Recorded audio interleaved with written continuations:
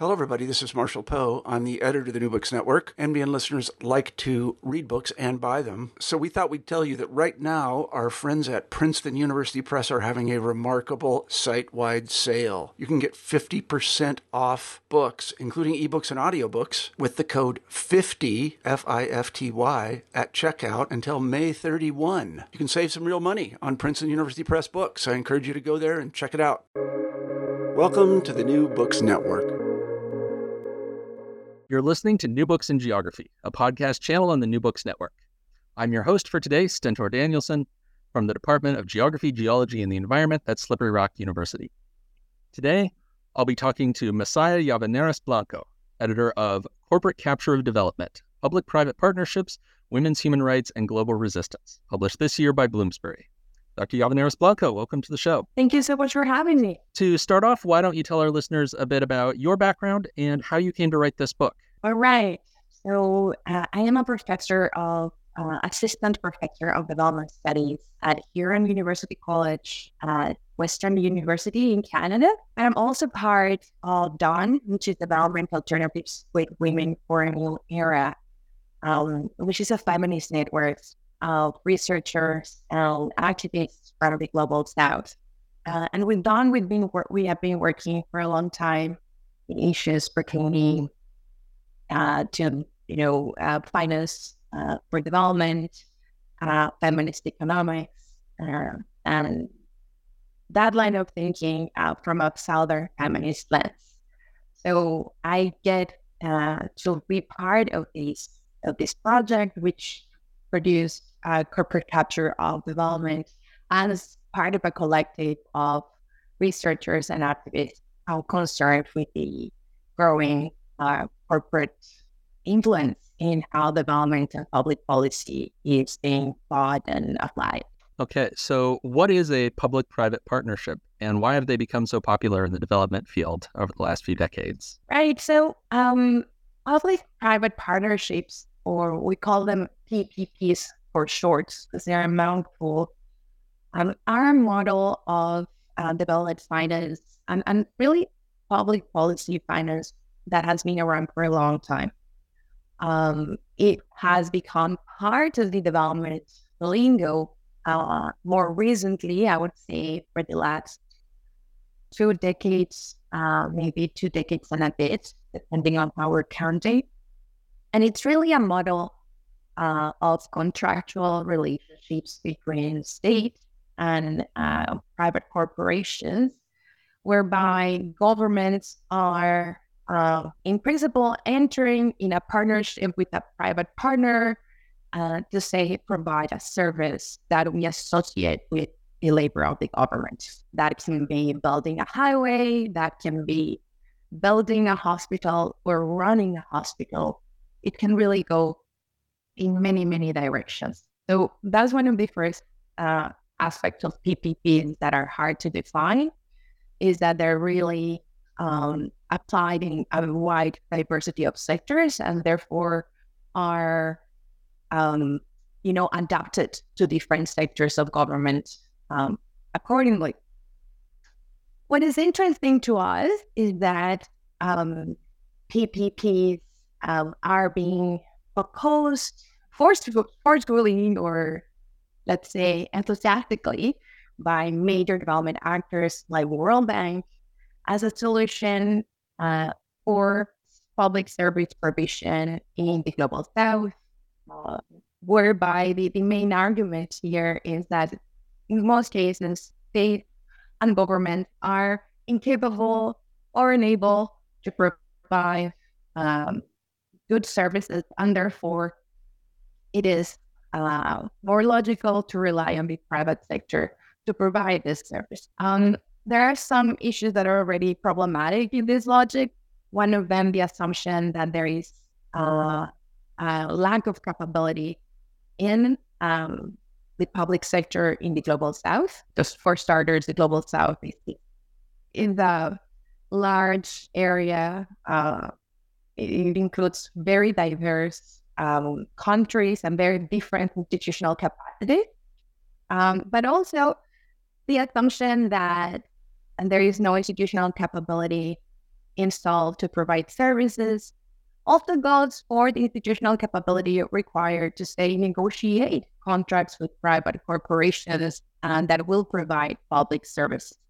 And what we find is that states and the governments are often ill-equipped to properly negotiate the terms of these contracts with corporations that are really, like every corporation, more concerned with profit provision. The logic of the private sector is to produce profit, and that's how they come into these negotiations. So when you say, for example, a government, it can be a municipal government, wants to enter into a public-private partnership for water provision, you do not necessarily expect the government to be expecting to make a profit out of this, but to provide a service that is self-sustaining, whereas the private actor will, of course, be seeking a profit, and therefore their priorities won't necessarily be aligned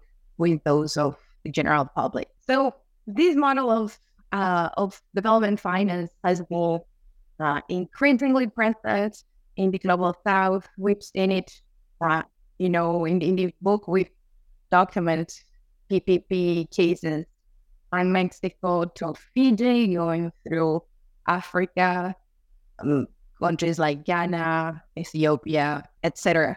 So the book provides 10 cases in which PPPs are applied in very different sectors, with this very logic that the state is not capable of providing these public services, and therefore the private sector has to come in. One last bit that I think is really important and also explains why PPPs sort of became fashionable is that for the past 40 years, we've seen shrinking of the public sector. We enter into what we talk about or we describe as the era of austerity, and a period in which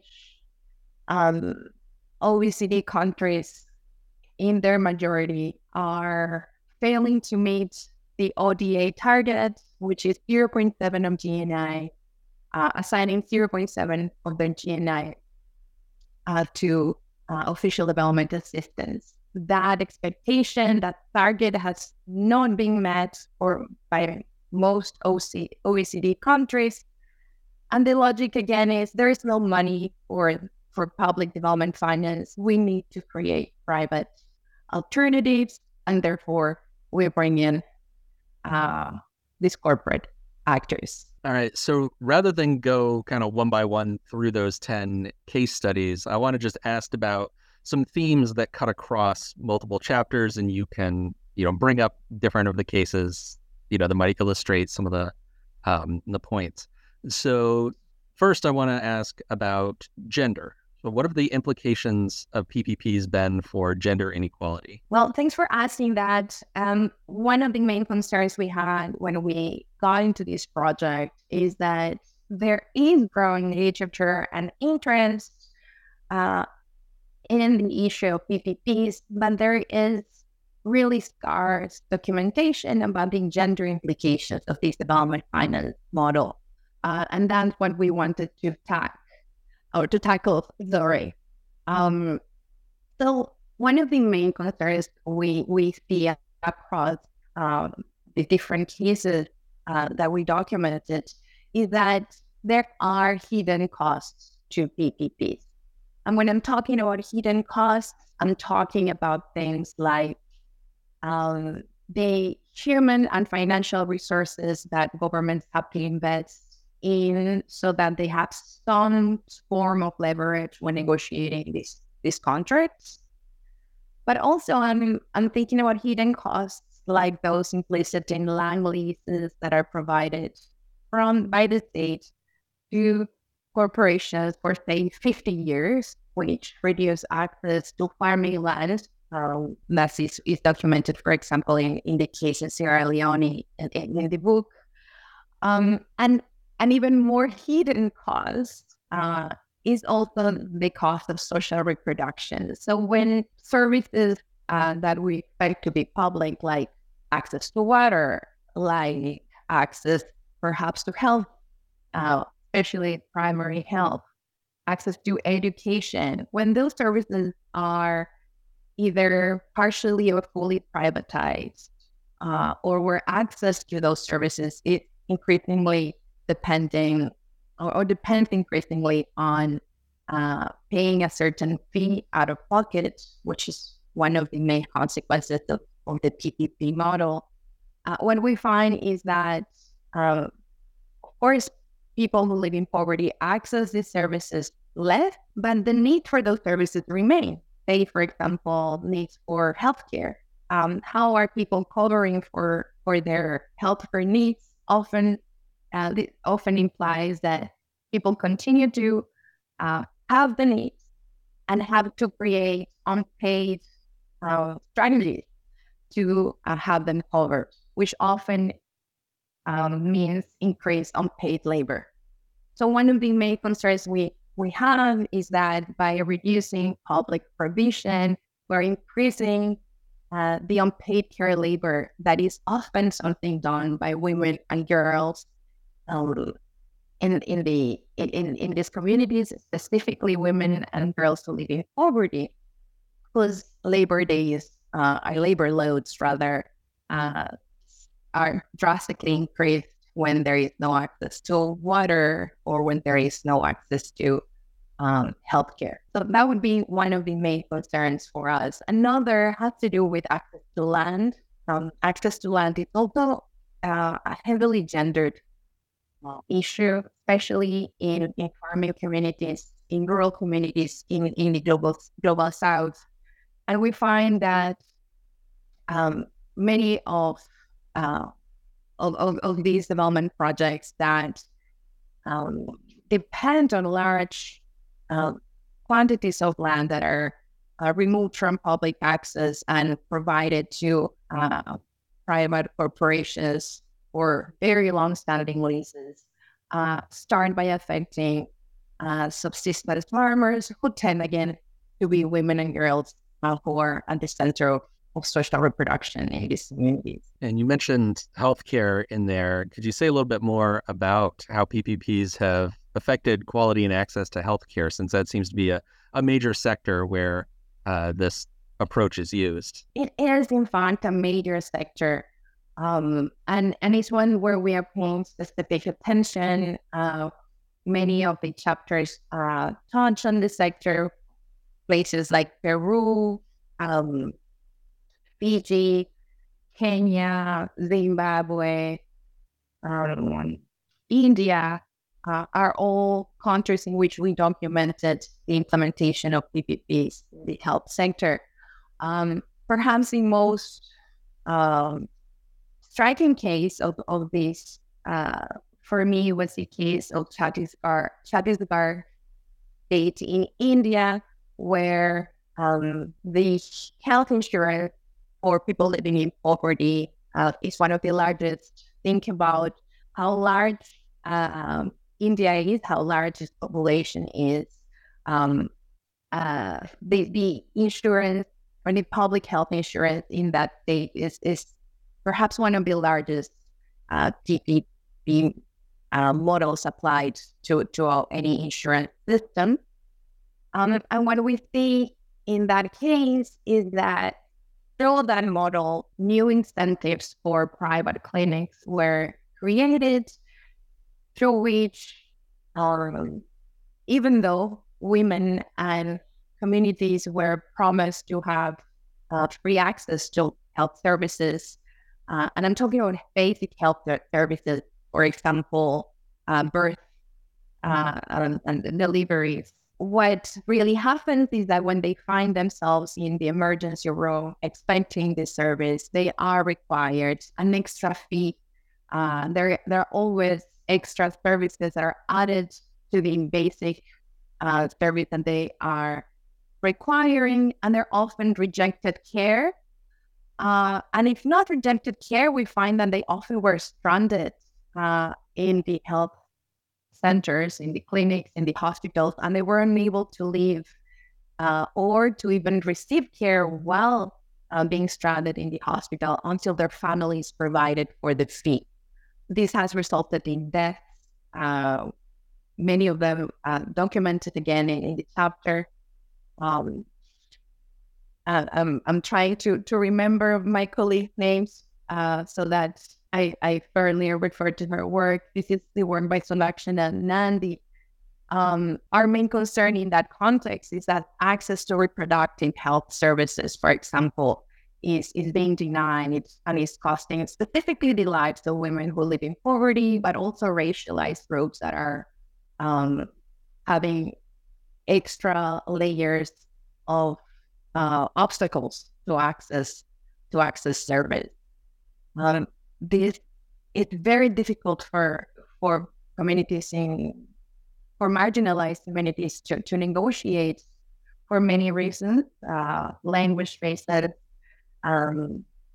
geographic reasons. People have to move locations to access care, and once they get to the service providers, these are private entities that really are, profit-making entities that have not their health needs at heart, but really are a business model that is seeking to make a profit. And then what about the environmental impacts of PPPs? One of the main concerns here has to do with infrastructure. PPPs, as they are often applied to the health sector, they are also a model that works very much or is applied very much in the infrastructure sector. So I'm thinking about highways. I'm also thinking about train systems, about energy production. And these are all policies that require large extent of land. In many cases, what is happening in terms of land concentration is that we're finding monocropping being one of the main characteristics of these models, and also the forced relocation of rural communities and stewards of the land in many of these contexts. So we find that food production is being deteriorated, and therefore living standards are being deteriorated, but also the quality of the soil is being affected through these models that are profoundly extractive in nature and often quite inefficient. What comes to mind again is the case of Sierra Leone, which is a biofuel project whereby many communities were displaced, access to land was heavily affected. It changed livelihood for the worse, but all of this was in exchange for the idea of accessing electricity, which again was not quite the result. The performance of the policy has been rather poor. Electricity and energy access has been very limited, but livelihoods were heavily affected.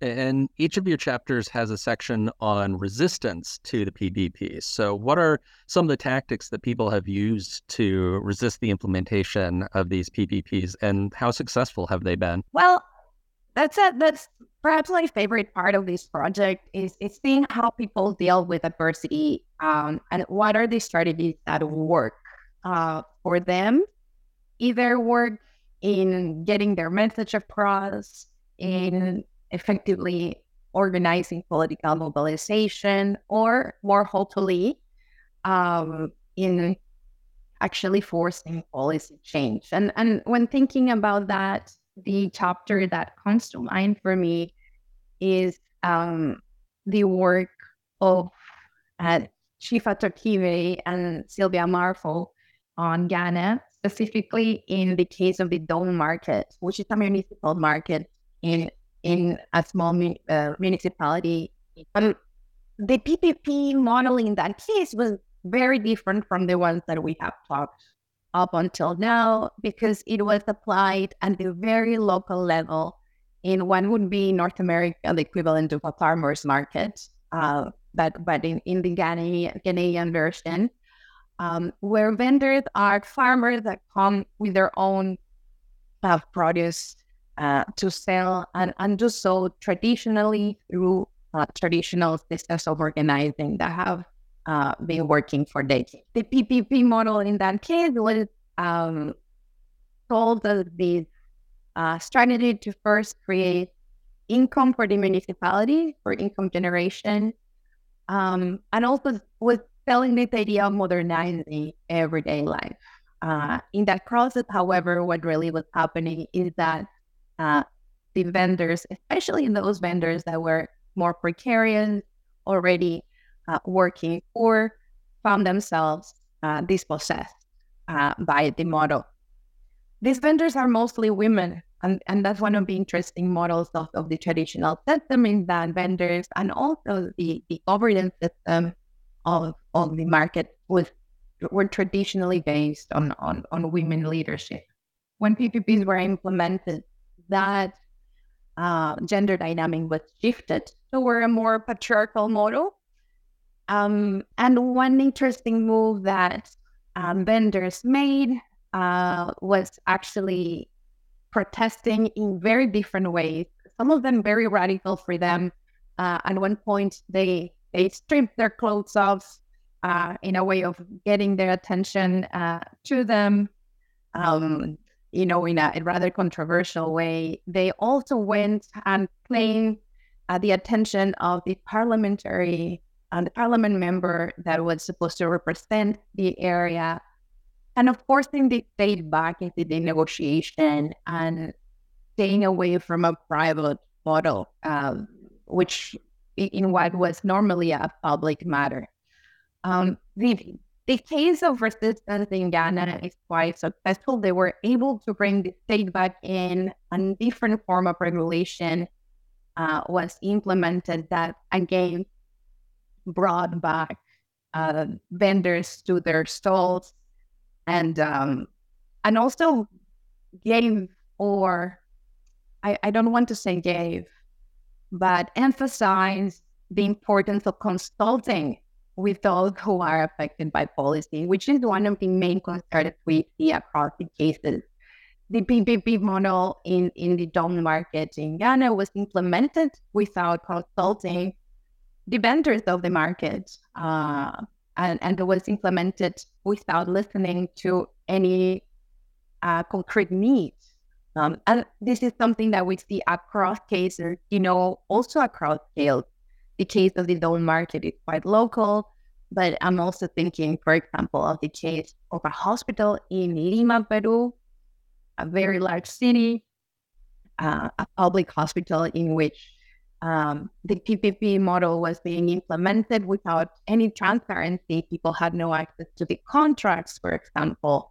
The implications that the change of this model had in terms of labor conditions for nursing staff and for other health workers were not transparent to the union, for example, and the contracts to the actual documents, to this contractual relationship between the state and the private corporation involved in that case were not made public. And in particular, I'm talking about la Red Asistencial Sabogal de Salud in Peru. And I'm mentioning the Peruvian case that we see this from, across cases and from country to country. Most of the information about the contract that the state is signing or governments are signing with private corporations are not a public domain, even though they're meant to be. They're supposed to be. And a lot of the resistance is also around making that information public information so that people are aware of what is being negotiated in their name. One of the things that is most striking about the PPP is that this can be, contracts for 15 years. So it's going to be a couple of generations, at least, of people that have to deal with these agreements and yet they're not aware of what these agreements are. And that's one of the reasons why we think it's important to write about it or talk about it. So you mentioned in your introduction that you're part of this organization, Dawn. So can you tell us a little more about what is Dawn and what was its role in making this book a reality? Right. So Dawn is an organization. It's a feminist organization that has been around since 1984. It came to be during the decade of women, the UN decade of women, those of us who study or teach women's studies or gender studies or are part of activist circles, remembering that period as one of major UN conventions when human rights became, or women's rights rather, became human rights. And the whole idea of gender equality became part of the conversation in development circles. So Dawn comes into the picture during that period. It emerges in Bangalore, India, and we are a feminist organization rooted in the global south, run by women from the global south. Most of us living in the global south as well. One of the main reasons for Dawn's existence is doing research, but also advocacy around issues of economic justice from a feminist lens. So understanding that everyday conditions of living are a feminist concern, that women and gender-related discussions are also part of how we think about the economy and how we think about development. And we've been around for almost 40 years now, with the main concern of creating a Southern feminist lens, whereby economic justice is also gender justice.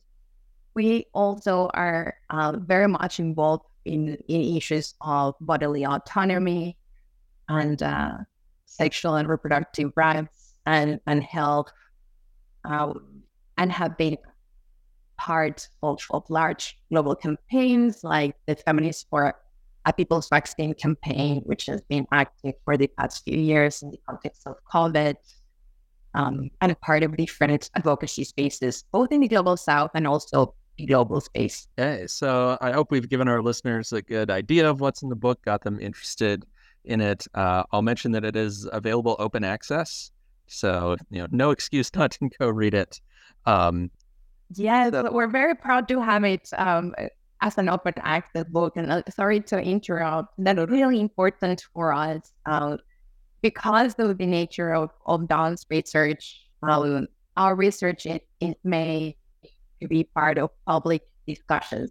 So many of us at Dawn are academics. We work in universities in different countries. We're professors and researchers, but many of us are also activists.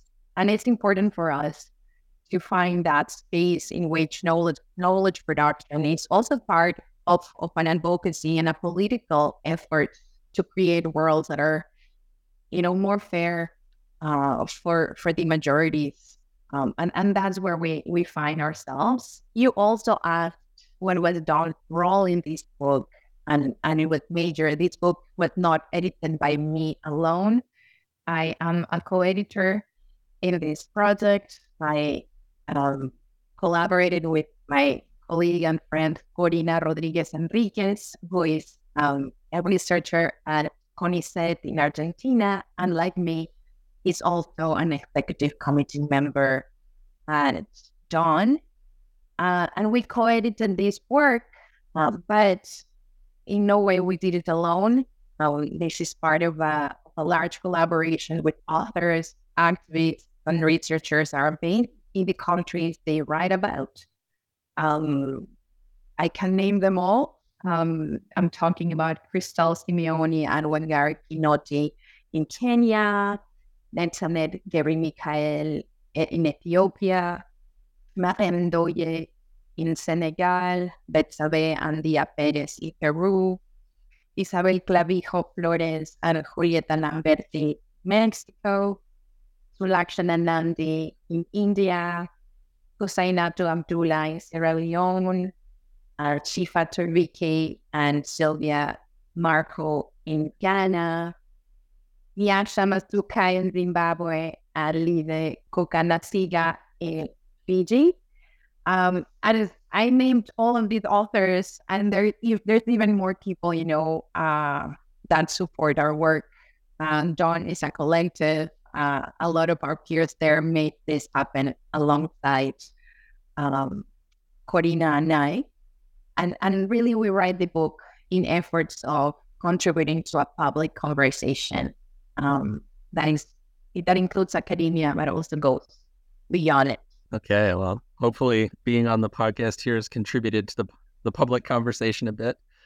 So that brings us to our traditional final question on the New Books Network, which is, what are you working on next, either individually or with Dawn? Well, that's an exciting question. And for those of us in academia, we're always thinking of unveiling ideas, right? As part of Dawn, we're working intensely in another collaborative book project on the topic of policy transformations in the context of the pandemic. So we've been looking at what political shifts and policy changes have been happening in the Global South in the context of the pandemic, but not necessarily related to health, but how the large societal changes that have been taking place have shaped, politics and other sectors of life that are not obviously related to health, but are very closely related to the pandemic. We're thinking about social policy, about macroeconomic policy, for example. So we've been looking into that with other allies and peers in the Global South, and we're hoping to have a book out on that topic in the next couple of years. And myself, I work very specifically in the area of border and migration politics in the context of Haiti and the Dominican Republic. So that's another area where I'm working more individually. And I'm excited to have some articles out soon. All right. Well, we'd love to have you back to talk about that other book once that's ready. Sure, we'll be in touch. Yeah. Well, thank you so much for coming on the show. Thank you so much for having us. We're happy to be part of this public conversation. So we really appreciate this space. Thank you so much. All right. This has been a conversation with Masaya Llavaneras Blanco, editor of Corporate Capture of Development, Public-Private Partnerships, Women's Human Rights, and Global Resistance, published last year by Bloomsbury.